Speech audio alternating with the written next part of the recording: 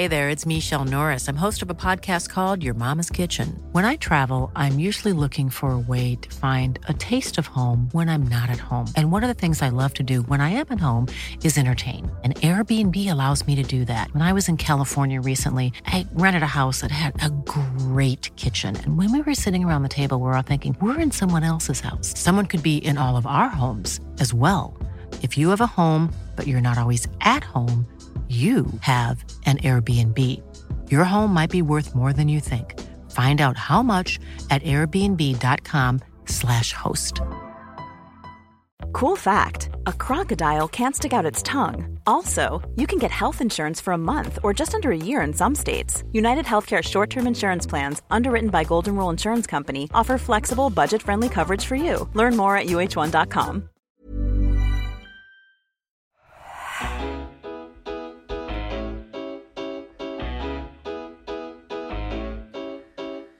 Hello everyone and welcome to another episode of the Roker Report podcast in association with the Sunderland Community Soup Kitchen.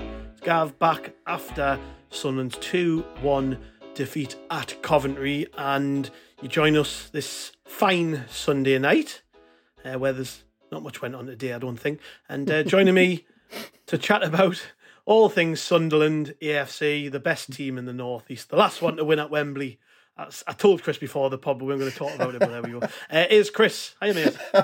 And just knew you couldn't help yourself. But yes, I'm fine. As we said, we're much better than we were 24 hours ago. So I'm glad. So, yeah. Well, yeah, I'm glad we didn't record this a day ago. I'm feeling a lot better about things.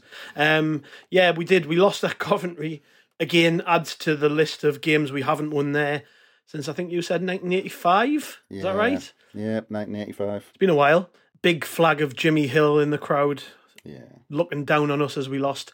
But never mind. Yeah, Sunderland were terrible. I mean, just to follow on from Rotherham, which we really didn't want. We talked about on the preview, like we try not to be as bad as we were at Rotherham.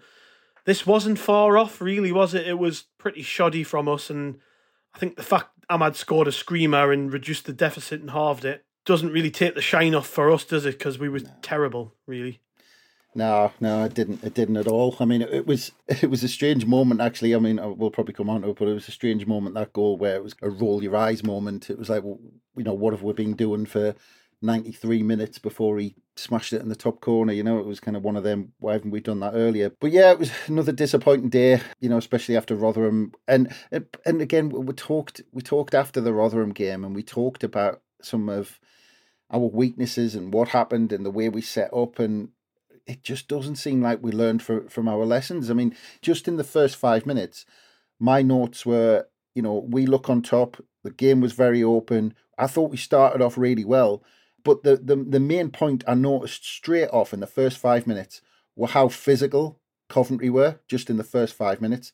And do you think that's teams looking at us now, though, Chris, and going, oh, softies? I was just about to say that exact thing. I think now, this is the second round we're playing sides, and they know that they've kind of got us a little bit clocked, I think. I think teams know that they need to be right on us, give us no space, just to give us a kicking. Because first 5 minutes, it was obvious Coventry came out to give us an absolute hiding, to just, even if we got past them, they tripped us up, or they grabbed our neck, or they pulled our arm.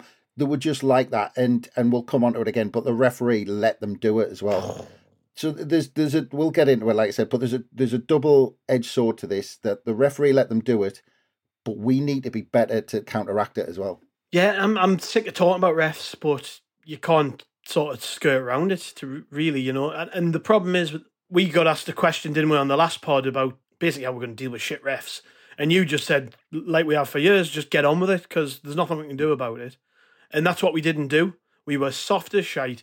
We let Coventry get away with it, and the referee let them get away with it. Yes, and I know that's not fair, but that is the way it was. And, you've got to play to the whistle. You've got to have a bit yourself, If they're going to give some back. But we didn't. We were just soft as clots for the most part.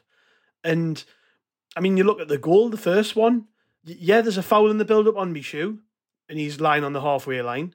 And then Clark, fair challenge on him, but he gets clattered. Gelhardt gets fouled, and we don't get the free kick for it. And from there, it's just like a snowball effect. And the reason we concede the goal is because we get caught ball watching. we get caught not playing to the whistle, and they score. And yes, you've got to look at the referee and say, ref, why aren't you blowing for that? That's a blatant foul. But at the same time, our lads have got to play to the whistle. You know how it is. They're going to be. We've had so many poor refs in this league this season already. You can't just stand still and go, "How ref? Come on!" You've got to play on until the ball goes out of play. Then give them some, And we're not doing enough of that. Yeah, what you've just said there about this, or how ref.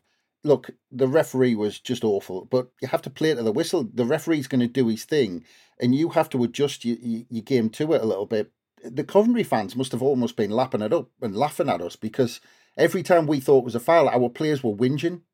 And the more our players were whinging to the referee, the more he seemed not to give us free kicks when Coventry were being over kind of physical with us, even off the ball slightly, or even after the ball went, they were leaving something on us, or leaving their leg in, or giving us a kick, and the referee was giving us nothing. But the problem is, all we were doing was crying off to the ref, and I think that made him more. That made him even worse. But we, as you says, we've got to give a bit back. If a referee's not giving anything, then you know the rules. You know that the ref, you know where the bar is for a referee to give a free kick. So stick one on them. Get stuck in, put a tough tackle in, show Coventry that we're not going to just lie down and take the kicks and take the tackles that they're going to come on, but that the referee's not going to give a free kick for.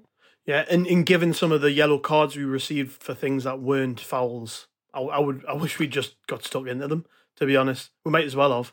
I mean, ridiculous. I think Dan Neil got a yellow card. I'm sure he got a yellow card for next to nothing. And they'd done about 4 or 5 tackles. Someone got I think no. Dan Neil got booked. Yeah, Neil got booked. But Ahmad got booked he got fouled like 4 times, and then did nothing really. And their player totally overreacts to it. And Ahmad gets a yellow card.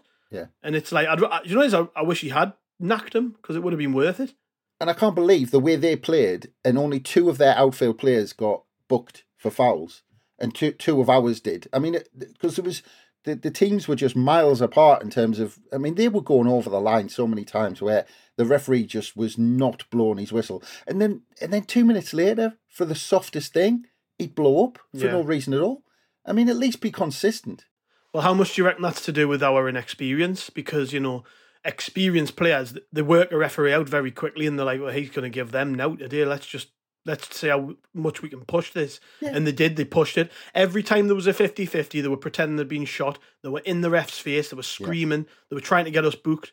Their game management compared to ours was night and day. And you might have to look at the sort of age of our team and think, well, is this something that young players are even capable of playing that way? Because it did look like men against boys at times when it was in that situation where we never really stood up for ourselves and defended ourselves properly on the pitch. And I think that's where the game was won and lost. Like it was against Rotherham. Just too soft.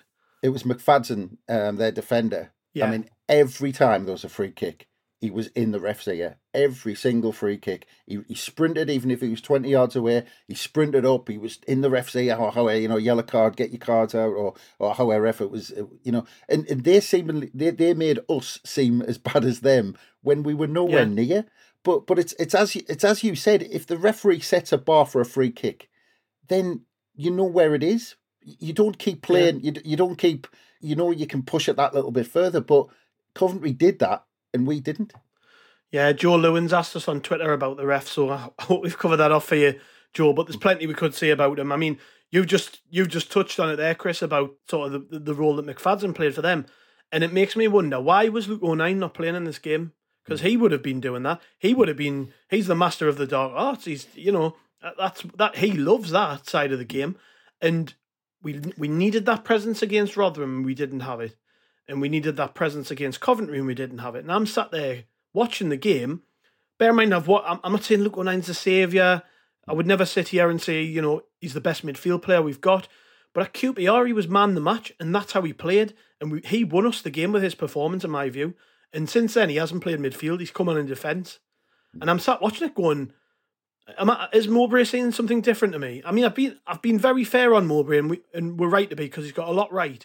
But I think this week he's had a mare. I do. Yeah. I think his decision-making's been really off. I think some of the things he said in the press, which you touched on in the last pod, has been strange, frankly. Not really relishing the chance of a game. I don't get that. And, this one comes up, and we didn't look up for it. And all I could think about watching this game was what you said when he's sitting there in the press talking about, I'd rather we didn't have a game this week. We look tired, we look leggy, blah blah blah. That's got to be filtering through to the minds of the players when they're going out on the pitch. And Coventry, they were licking their lips at us because look at the stats, man. 72% of the possession we had. We played almost 3 times the amount of passes they played. We had 2 more shots on target. To me, we were never in the game. Ahmad's goal right at the end makes that look a lot better than it was.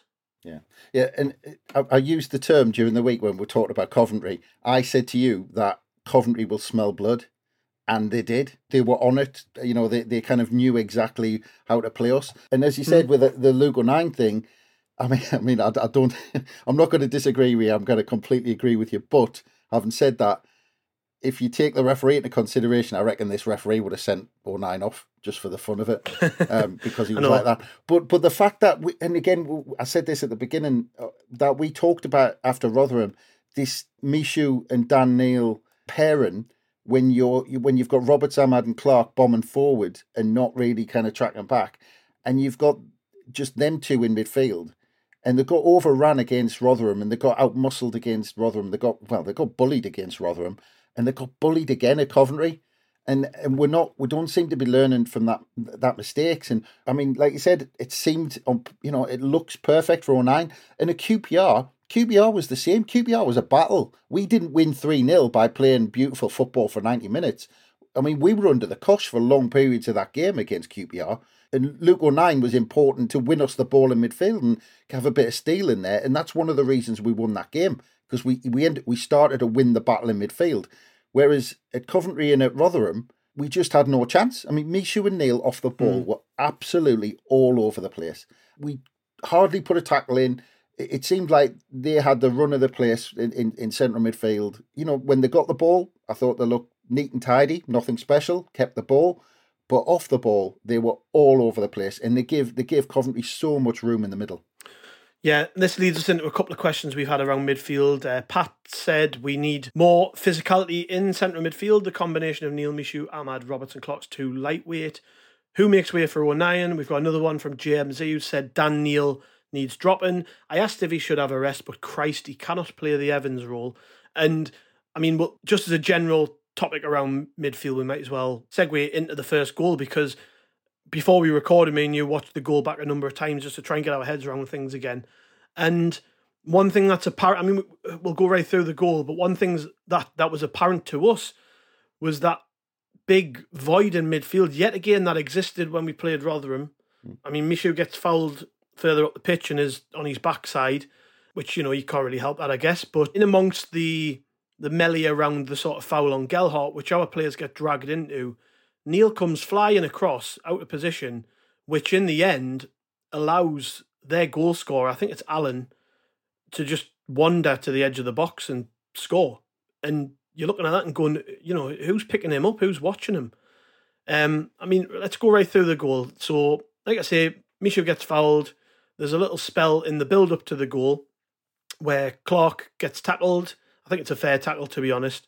And Gelhardt gets fouled, I think. Their player handles the ball in the process, carries on playing because the referee lets him get away with it, which you've just got to play at the whistle. And that's exactly what we didn't do. Danny Barton, Adji Olise, too busy trying to win us the free kick. And to be fair, even before then, they're 10 yards out of position. You look at the defence, it's like split in two, isn't it? You've got Danny Barton, Olise 10 yards further forward than Hume and Ballard were. And they advance from that situation. Olise is caught ball watching. The guy wanders down the right-hand side. I think it's Gutierrez, isn't it? Gets slipped in behind Olise because Elise's a mile out, like I say. Bart hasn't got the pace to keep up with him. He gets into the box, he squares it. And the guy who Dan Neil should have been picking up is stood waiting to put it in the back of the net. Just a poor all-round goal. And yes, we can feel aggrieved having not won the free kick, but you have to play it at the whistle, don't you? Yeah. I mean, horrible goal. I mean, just in all fairness, just for the kind of build up to the goal, for that first 25 minutes, just before we get into the goal, I thought first 10 minutes we were actually, in all fairness, I thought we were the better side. And I actually thought first 10 minutes, we look on it and I thought, we could be in for a game today. Apart from the first two touches that Ahmad had in the game, which were, I think everyone kind of noticed them because they were so bad with these first touches. But I wanted to kind of mention those two because actually the game started to change a little bit when it was about 15 minutes gone, I think, and Ahmad played that ball to the Coventry player. He just passed the ball backwards and it went straight to that Coventry player, and then they had a half chance and they were almost through on goal. It was like 10 minutes after that, because the game slightly turned on that. That's when Coventry scored. But like you say, Mishu was down injured on the halfway line. And I mean, again, we might come on to it, but like we kicked the ball out for them second half. Oh, that was... What the hell, man? But I mean, the whole thing was ridiculous. I saw, to be fair, Mowbray was fuming on the sidelines that we did it. And I think everyone was. But the fact that when they scored, Mishu was on his backside, which meant Dan Neil was in the middle on his own, and he got pulled out. I mean, he was ball watching, he got attracted towards the ball. But Mishu was on his backside and halfway line injured. And like I said, we kicked the ball out for them and they didn't kick the ball out for us. But like I said, Clark got took out. That wasn't a free kick. Gellert got wiped out. That was a free kick, wasn't given. And then you said there was a touch of handball in there as well. And then after that, Danny Bart fell asleep, completely out of position. Elise didn't quite know what to do, fell asleep, out of position. And then Dan Neil hadn't followed his man into the box. Ballard was caught in two minds whether to come to the man or, mark the lad in the box. And it was just a horrible goal all round to concede.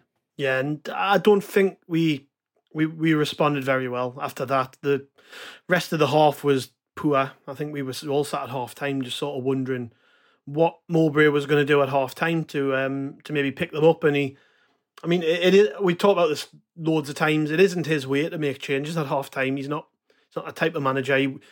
I don't know what his team talks are like in the changes, but my impression is if he is giving them a rocket, he's giving them the opportunity to come back out and do something about it.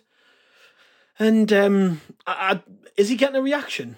Because we've had some bad first halves recently and we're coming out second half, and for a while it felt like it was working, but the last handful of games where we've been crap in the first half, I don't feel like we're coming out second half and looking any better in the main. Oh, I don't know. I think not hugely better, but I think he's recently he's had a couple of reactions at half time when we've had really bad first halves. I mean, you could argue we were a bit better at Rotherham in the second half after he got them in at half time. But I mean, talking about a reaction, I mean, we needed a reaction after Rotherham, and like I said, it seemed like the team gave a reaction in the first 10 minutes because I thought it was all us in the first 10 minutes.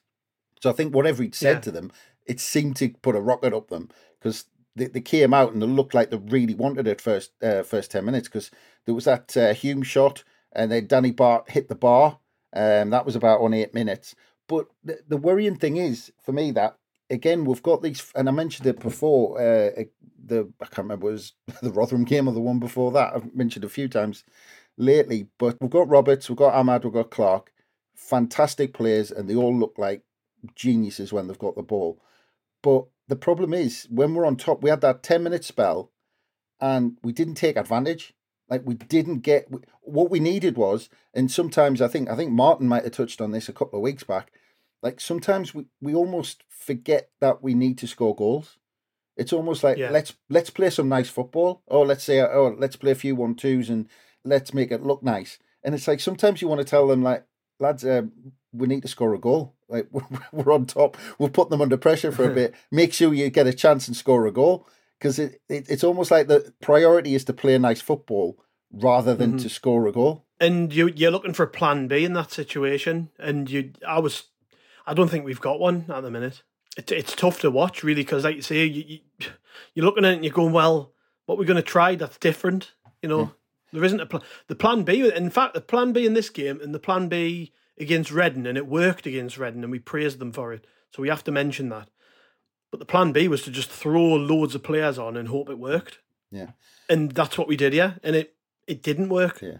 And the bottom line is, we were looking at the stats before the game, before the pod.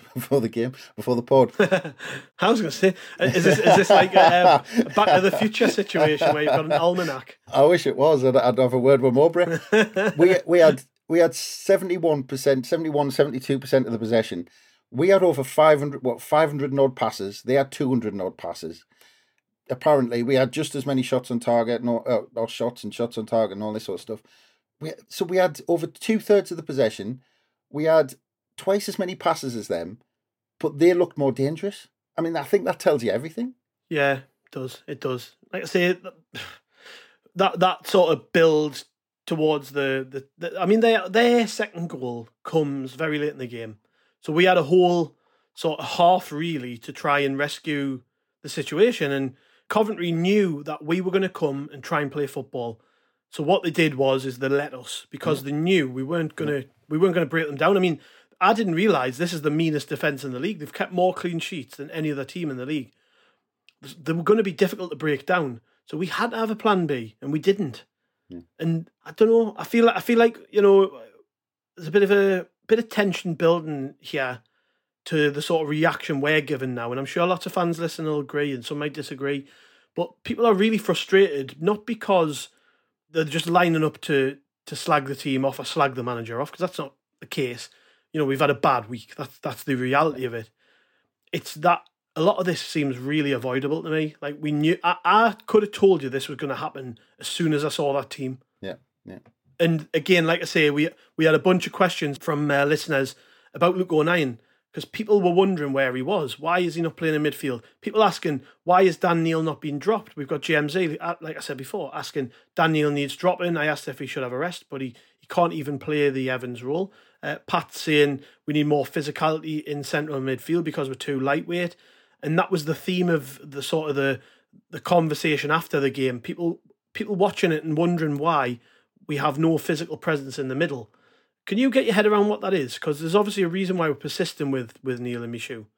But it's been the story of the season through Dan Neil, and at times we've almost congratulated the management for doing that, because he made high profile mistakes at, like, I think we've talked about it before, Sheffield United. I think there was one against QPR. Burnley. I mean, yeah. So there's a few, but they kept him in there, and they've said, no, we're going to keep trusting you. Don't worry about it. You're not going to get pulled out because we don't want to impact you and all this sort of stuff. And look, Dan Neil is and is going to be a fantastic footballer. There's no doubt about that. But I think he needs managing. I think at this point in the season, we could say before that keep him in because it's early in the season. He's still got the energy to come back in the next game and make it and put it all right.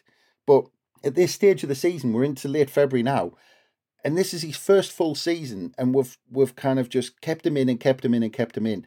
And this is the same conversation we had in the last pod, where I just said, now it feels right that it's time where he just has a bit of a break. He just has a rest. He's like to almost take the pressure off his shoulders. And I think with Evans getting injured, it's even put more pressure on his shoulders, because before you had Evans almost protecting him a little bit and he could play his football and don't worry about it. You do your thing because Corey Evans is going to protect you behind you. But now Dan Neil is trying to play the Corey Evans role and do his attacking part at the same time. And now he's got all this on his shoulders. And I think from Tony Mowbray's point of view, I think he's looking for someone to play alongside Dan Neil rather than replace him. So I think if O'Nien came in, it would have been for Michoud. And I can't see Dan Neil getting pulled out. I just think with Corey Evans being out, Tony Mowbray will keep putting Dan Neil in. Yeah. Even if we all think he needs a rest and his performances are kind of dipped a bit because it's this point in the season he's played so much football. We had a mini run of games sort of back end of January into February where he was unreal. Yeah. He was brilliant. Yeah. The Middlesbrough game, he was fantastic. He was brilliant away at Fulham. He was brilliant away at Millwall. I think he played really well in the home game with Fulham. Good in the win against Reading. Good. So he had a run of games where he was really good, but that's a lot of football. I mean, Let me just count them up. Borough on the 22nd of January, then Fulham 6 days later, Millwall on the 4th of Feb, then Fulham again on the 8th of Feb, 4 days after that. 3 days later we played Reading, and 3 days later we played QPR. Then 4 days later we played Bristol City. 3 days later we played Rotherham. And then 4 days later we played Coventry. That is a lot of football. And we saw this sort of last year when Neil, where he was a regular sort of under Johnson. And then when Alex Neil came in, he was bombed out completely. And people put that, I think at the time we put that down to just, we felt like at the time anyways, he was being protected. Probably in hindsight, it was just Neil didn't really trust him because he was too young. But he done the same with Callum Doyle, didn't he? Callum Doyle went from being a regular to just not playing.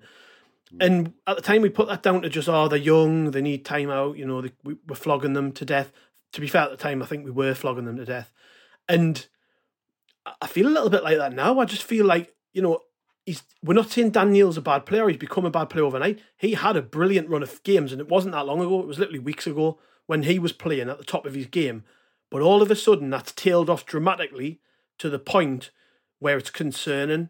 And not because he's poor, because he isn't, but because that run of just playing relentlessly has really had an impact on his performances, to the point where we play Stoke next week. He's got a week between Coventry and Stoke, and you've got to try and rescue his energy mentally as well. Like, he's got a week to just sort of recover from some bad performances. And young players do lose momentum. I know people say, they forget things a lot quicker than older players maybe do, but I think momentum's a big thing in football. And like, I'm really hoping that, I think he'll start against Stoke, and I really hope that this week is used to get him right. I think we can't forget about the last couple of weeks, though, and that I think he hasn't been managed right. He shouldn't have played at Rotherham, and he shouldn't have played at Coventry in my book, and he did. And look at his performances.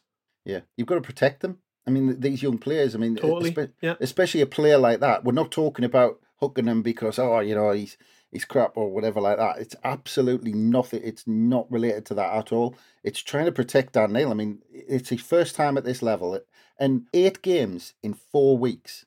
And I think he's played pretty much almost every minute of every game. I think he's probably only been brought off once or twice, because he generally plays the 90 minutes, Dan Neil. So 8 games in 4 weeks. And then, so he's also got, like I said, this pressure that I've got to cope with without Corey Evans, and I've got to be the main man defensively. The other thing to add to that within that 4-week period, and this counts for a lot as well, because I think the players are putting in more effort in terms of trying to get up the pitch with the ball, because that 4 weeks is also that run of games. So the 8 games in 4 weeks started with the loss of Ross Stewart at Fulham. And the players are having to put in more of a shift to get the ball up, because Ross Stewart was such a good out ball. If they were in trouble, they could play a 20, 30-yard ball up to his feet and he'd hold it up. Or they could smash it over the top and he'd chase it down to make the defender put it out for a throw-in or make a mistake. So they've lost that out ball, and you can tell, because now when we get the ball in the final third, it takes so many passes to get it up there. But when we're there, we kind of don't know what to do anymore. We're a bit lost in the final third. And even though these players can take a player on and, get some space, as soon as they look up, it's like, well, what do I do now? What are my options? Because Mishu's not breaking his neck to get in the box. Dan Neil's probably been told that, he's got to protect the back four. Clark's always wide. Ahmad probably pulls to the edge of the box. Gellard's struggling. So when they're in those positions, they just look, from being this team, free-flowing team, they just now seem devoid of ideas when we get the ball in the final third. Yeah, and great segue. Devoid of ideas. That was the summation of my thoughts when I saw the second goal for Coventry, which, to be honest, came our total lack of shape in that moment. It was late in the game. We were trying to get a goal back. But like I said before, the changes we made, none of them really made any sense. I think we just kind of threw players on. I'm pretty sure that Bennett came on at left back or left wing back. He was the only player out on the left. I mean, I would have to properly break the game down again, pause it multiple times to try and work out who was playing where. I don't think the players knew. But if you watch the goal that Coventry scored, I mean, it comes from a situation where I think Barr's dispossessed just around the halfway line. Yeah. And the ball ends up in the middle of the pitch and we have nobody at left back. Ekwa's trying to get back to cover the space, but he's obviously not playing there. Their man gets down the left-hand side and it's a very simple Coventry goal. I mean, to me, that goal comes because we really aren't in any sort of shape at the time. It's just been a case of pile it forward, which was the game plan which worked at home to Reading. In this case, didn't work. They get forward, they kill us off with a second goal, and it's Gutierrez who gets the goal, who thoroughly deserved a goal, to be fair. I thought he was their best player, he was brilliant. But a disappointing one from my view, because I like the fact we try to do all we could to get in the game. But if the players don't have a plan per se when they're going on there, other than get us a goal, come on, cover this position when you're defending, but generally get us forward, get us a goal, that's going to happen. We're going to get caught on the break. And those goals frustrate me as much as the first one did. Because I just think when you consider we got a goal back at the end and anyways, it effectively lost us the game, really. Well, it killed us off, basically. But it, as you said, it came from Bart, and it was precisely the thing that was killing us all afternoon, or one of the many things that was killing us all afternoon. I think the ball was played up to Bart with his back to goal, and his touch was awful, and the player nicked it off him. And I think he knew that his touch was awful. He ended up kind of slamming his fist off the ground because he knew. Well, he sort of like shook his hand like he'd had his hand stood on or something. It was a bit like. I think it seemed to me he was banging the floor in frustration because his touch was so bad. Perhaps. But the thing that what I was going to say was that was hurting us all afternoon was in the same way as Barr received the ball into feet with his back to goal, it never stuck, and it was the same with Gellard. Every time we played the ball up, Gellard was half a yard short, or he did a touch, and their defenders were right through the back of him, and we couldn't hold it up. We couldn't make it stick, and that's one of the big. We're missing Ross Stewart for many reasons, but I think one of the biggest things we miss from Ross Stewart is that holding the ball up and being that person who can make the ball stick, so we can get out. But like you said, once we'd given the ball away, it was just crap defending from there, basically. I mean, that ball across the box, the fact that he got in that position, the fact that it went right across the face of goal. I mean, it was a proper, like, a punch to the gut at that point, 88 minutes, just thought, well, that's game over. But again, I mean, before that, the main point, I suppose, before that, as you quite rightly said, we had a whole half up to that point, 1-0 down, and we made loads of changes to try and kind of change the game. But I mean, I was sum total in that second half to try and get the game back was a couple of half chances. I think Ahmad had that shot with a save at the near post. I think Roberts had a shot that just went wide. But there were half chances. There weren't. Yeah. I mean, you can't say we were unlucky because we created loads of chances but didn't put them away. We're not creating the chances, and it's not as concerning if you're creating the chances and missing them, because at some point they're going to start going in. But when you're not creating the chances, that's when it gets worrying. You talked about Ross Stewart there, and we've had a question from Chris Dunn, who's asked, who is the best person to have up there as a focal point? And he suggested Luke O'Nien, perhaps, but I think that shows the desperation when we do need a focal point. That he's probably right. Luke O'Nien probably is the best man to do it because he can play anywhere. Somebody to just hit. But I'm not going to pile in on Gelhardt, right? Because I think there's a lot of reasons why this is a bad situation for him. Yeah. But he is not a striker who you hit the ball up to. Yeah. And he never will be. And it's never going to work. And there's clearly we don't know how to play to his strength, the rest of the team. He doesn't really know. I don't think he really knows how to play as a lone striker. He doesn't look like he's capable of it. And that isn't working, that whole thing with him up front. I actually think we looked more cohesive when he went off for that sort of 5-minute period where there wasn't a massive changes. We actually looked more cohesive because you think about it, we played a hell of a lot of football without a striker this season, and we learned how to play that way. And when you put Gelhardt up there and he's not getting involved in the game, it's tough because you're effectively playing with one man less at times. So Chris has asked, what do we do? Who do we put up there as a focal point? Is it not more of a case, we have to find a different way of playing that doesn't mean we have to keep looking up the pitch for somebody to hit? Or, I mean, a couple of weeks ago, it felt like Adji Elise was getting up there and sort of playing not just as a wing back, but as a sort of like a forward.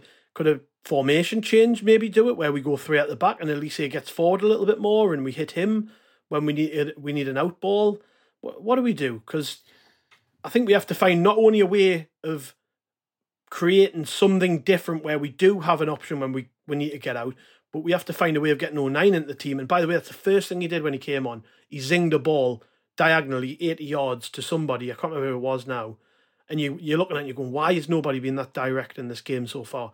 So we have to work out not only how to get him into the team, as many people have pointed out in the questions, but also what do we do when we need to hit somebody up the pitch? because it's not working with Gelhardt. Yeah.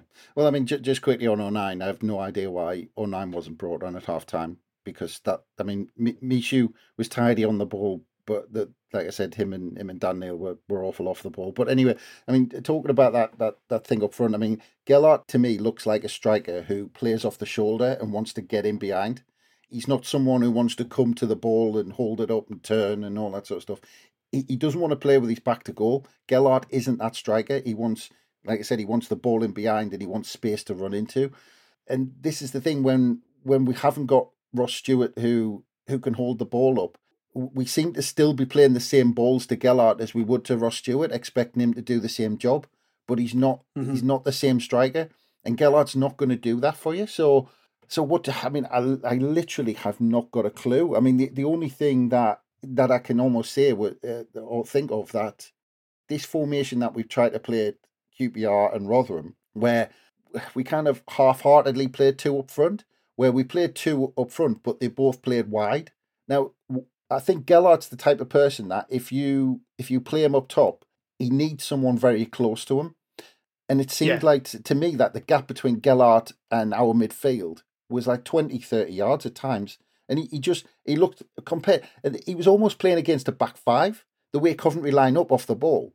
They had three centre-halves, and every time they lost the ball, their two wide players tucked in as fullbacks. So it was Gelhardt against a back five on his own, and he's not going to get anywhere with that. So you need to get players close to him. And I'm almost thinking, instead of that formation that we played with Gelhardt and Clark wide, to get the best out of Gelhardt, it's almost saying we might have to just get someone, as close as possible to him on the ball. Like, say to Ahmad, you stick 10 yards behind Gelhardt, get the ball, turn, and look in behind, or something like that, to give him someone close by, rather than having that gap of 30 yards. And then maybe off the ball, Ahmad drops in as a third midfielder or something like that. But whether you're going to get that work rate off Ahmad, I don't know. You might need to switch it out a bit. But for me, if you're going to play Gelhardt, I think you need someone close to him. I don't think you can isolate him like you can with Ross Stewart. No. And you just mentioned sort of Ahmad and maybe playing him somewhere differently. That might have to be an option. I know the combination between Roberts and Ahmad at times this season has been magical. But Mark Joblin on Twitter, he's said, do you think teams have worked out that if they shut down the Roberts, Ahmad and Hume triangle, they pretty much kill our attacking threat? Well, I mean, I think yes. I think in the last few weeks, teams have killed that off. I mean, it wasn't helped by the fact Roberts didn't start at Rotherham, obviously, and we looked a lot better with him on the pitch. Him and Ahmad did link up well. I think when Hume came on, I think that sort of period against Rotherham where we had Roberts, Ahmad and Hume on the pitch, we looked a lot better. But it may well be that we do have to change things slightly just to try and work players into the team. I don't know. You're making me think there when you're on about how do we get people closer to Gelhardt. And when I think about it, you want an out ball, you want somebody to ping it up to when you've got a goal kick, or when, say, the right centre half picks it up, who's he going to hit? Well, you need somebody. Could it be that we look at maybe playing Elise or Sirkin as a wing back on the left to help Clark out a bit? And then maybe on the right-hand side, you might even have to put maybe Luke O'Nien somewhere out there just to try and win us some headers and knockdowns and second balls. Is that the way forward? I mean, that is making... We've spoke a lot this season about, how much we love our style of play, the football we're playing. But I'm actually suggesting things here that would make us slightly more agricultural. It might help us in the short term, but I guess the long-term plan, and that's obviously in all these conversations, we're complaining about one game. There's a lot of other football being played this season. Going forward, there's obviously a style and a way we want to play and the way we want to do things. And that, I'm sure that will see us good in the end. But the other part of us is like, well, at the minute, we do look like we just need a little bit of a help in hand. And we're going to Stoke next week. And we'll come on to Stoke in a bit. But we're going to Stoke next week, who are a very slow, old, not particularly technically good, but physical team. Are we going to get dragged into these games again against them? We do have to fight. I think we need a plan B is the answer. I don't know whether I would just pour cold water over the Roberts, Ahmad, Hume thing, because it's clearly worked at times this season. But I just think we need a plan B. We need something different where I'm not just on about bringing players on from the bench. In games, we need a plan B. And this is something Blackburn fans pointed out to us about Tony Mowbray when he came, was that for the most part, it is brilliant. The football's great, but there is a lack of a plan B there. And I think we've seen that in the last couple of games, and that's what we need to try and find. Yeah, I mean, the other option is almost to look more defensive, but actually be slightly better going forward. Is actually if you play another midfield player in with Michu and Neil. So if you, let's say you put Ekwa, you put O'Nien in as a third central midfielder, or someone behind them, or even, have Michu as that kind of anchor man in front of the back four, and having Dan Neil and Luke O'Nien in front of him. Because having that three, if you have that three in central midfield, you could then free up, whether it's Roberts, Ahmad Clark, two of those three, and then Gellert. So you can say to whoever's playing with Gellert, so it'll be like, as I said, Roberts, Ahmad Clark, two of those three. And you could say to them two that don't worry about your defensive duties, because we've now got three central midfielders who are going to, they're going to be, the emphasis is going to be on those three. And you get close to Gellert and you three kind of do your thing with, either, one of the central midfielders kind of busting a gut to get in, whether it's Luke O'Nien, Dan Neil, but one of them will just sit in front of the back four. So maybe we change the shape slightly like that, where, that more in the central midfield to protect Michu and Neil, win the ball back and give it to the three up front. So maybe we could, use a different shape like that. But again, then it's kind of taking one of those attacking players out with the intention of being more attacking. So I don't know, there's things there I think we can do, but we are struggling with that kind of getting the ball out quickly and making the ball stick. But it's trying to find a way around that, because with the players we've got left, I think we can only play it on the deck, really. I don't think we haven't really got any player who we can play that long ball up to and win and play from there. So if we have to play the ball on the deck, so it's finding a slightly different way to do that. But on the other hand, we've seen how well these players can play. And I think that the play, in fact, watching the Rotherham game and watching the Coventry game, is all these players are playing below par. I mean, like I mentioned Ahmad's first two touches. I mean, that's just being below par. That's not getting a first touch right, not getting a 10-yard pass right. So, I mean, you talk about tactics, you talk about shape, but players aren't doing the fundamentals right at the minute as well. No. And, yeah, I mean, we quickly touch on the goal again that we scored. Ahmad gets it in the 4th minute, I think, of added time. It was far too late. He'd had a stinker, to be honest, Ahmad. Like a really, really poor game. But reminded us of the quality he's got. When he wants to turn it on, he can do stuff like that. And I actually, when the goal went in, not one part of us was really like happy. I was a bit annoyed. That sounds stupid.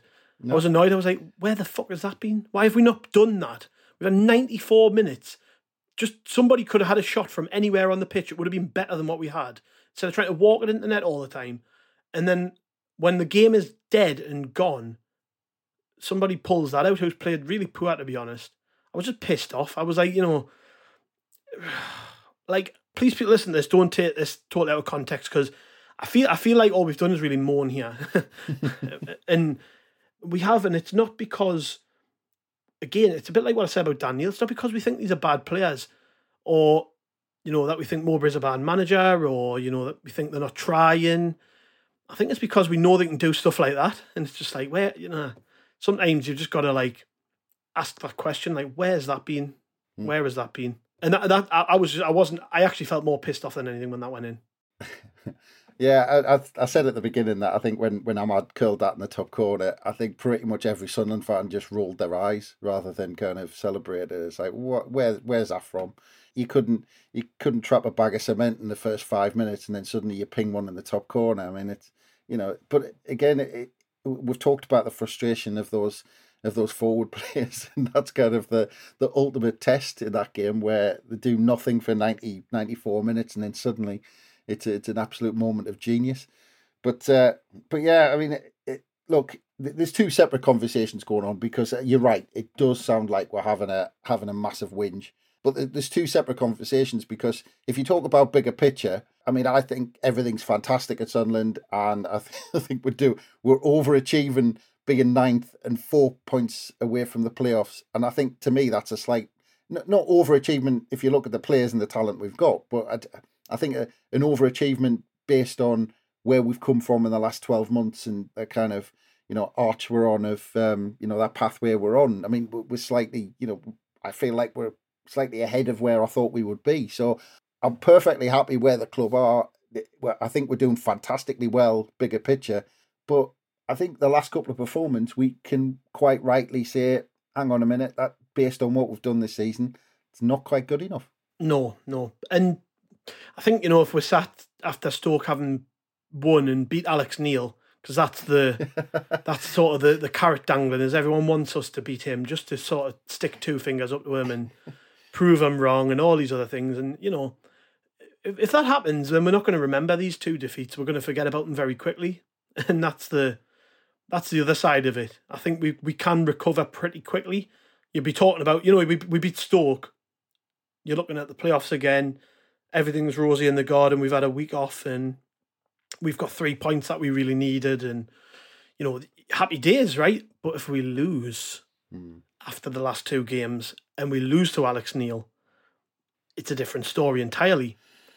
And we've had a lot of conversations amongst ourselves sort of privately about sort of what this says about the rest of the season. And I think a lot of people have sort of, although they're really sort of irritated with the last week and a bit of performances that we've had and the decisions mainly from the manager, I guess, sort of team selection, that you do caveat that by looking at what you probably thought at the start of the season about our chances this season, and everyone would have taken just staying up, I think. Just being happy with being in the championship and not struggling. And, you could say we've overachieved maybe, and that, a couple of defeats thrown into the mix, so it maybe clouds your perspective because we are still in a really good position, even though we've lost a couple of games. Had those defeats been spaced out a bit more, we maybe wouldn't have taken it so badly. And the performances that have followed it and stuff. It's a hard sort of one for me to weigh up at the minute, because I'm like, part of us is really annoyed, but the other part of us is like, well, we were going to lose at some point. This was going to eventually happen. We were going to tire because we are basically starting the same players in every game. It's so hard to get your head around, I think. It's I have to say I'm struggling a little bit with just sort of working out how I feel about all of it, because I think part of us should probably just chill out a bit as well. It's weird, isn't it, the psychology of it? Because let's say we'd bobbed around, where Stoke are and Hull are at the minute, 16th, 17th. Let's say we'd bobbed around there for most of the season, and then won our last 3 or 4 games and finished 12th. I think we'd all say, yeah, good season, that decent season, solid season, yeah, not bad that. But because we were 3rd, because we were 5th for a bit, because we were kind of 6th for a bit. And then if we fall away and finish 12th, the same result, there'll probably be a few people say, oh, disappointing season that, even though it's exactly the same result that we finished. It's just the psychology of that, having that opportunity to finish in the top 6 and then dropping away and thinking, oh, what could have been. But I just think that for me, and I said this at the start of the season, I had a look at when we last did this jump up from the 3rd tier, which was Dennis Smith, and we finished 11th. And I would have said, and at the start of the season, I said, I'll be over the moon with a 11th place finish. And if we do exactly the same as what Dennis Smith's side did back then, far too long ago, 30 years or whatever it was ago. Yes, and I said, I'll be more than happy with that. And look, if we drop away a little bit and we finish 11th, yeah, okay, there'll be a slight, there'll be a small part of me says, what could have been. But at the same time, I'll think, yeah, we've had a good season. Yeah, I would probably like to round this off maybe with something else we were tweeted in amongst the questions and stuff. Sean Gerrity, he said, it's a free ride this season. Just enjoy the beautiful football we sometimes put together. Okay, we won't always win, but it's a delight to watch. Forever Sunderland FC. There you go. I love that. And I think we'll end on that, Chris, because we've depressed people enough. We've got a game with Stoke coming up next weekend, so we'll probably be back with a preview in some form, I presume. We'll have stuff all the way through the week leading up to the game on rotareport.sbnation.com. Make sure you check that out. Whatever app you're on, I don't often ask this, but whatever app you're on, please like, subscribe, rate us 5 stars, all that other stuff. It does help us with the algorithms and stuff when we show up on the various podcatchers and feeds and what have you. So if you haven't done that before, we'd appreciate it. And yes, thank you very much, Chris. Thanks for joining us. No bother. Cheers, mate. Cheers, listeners, and we'll catch you next time.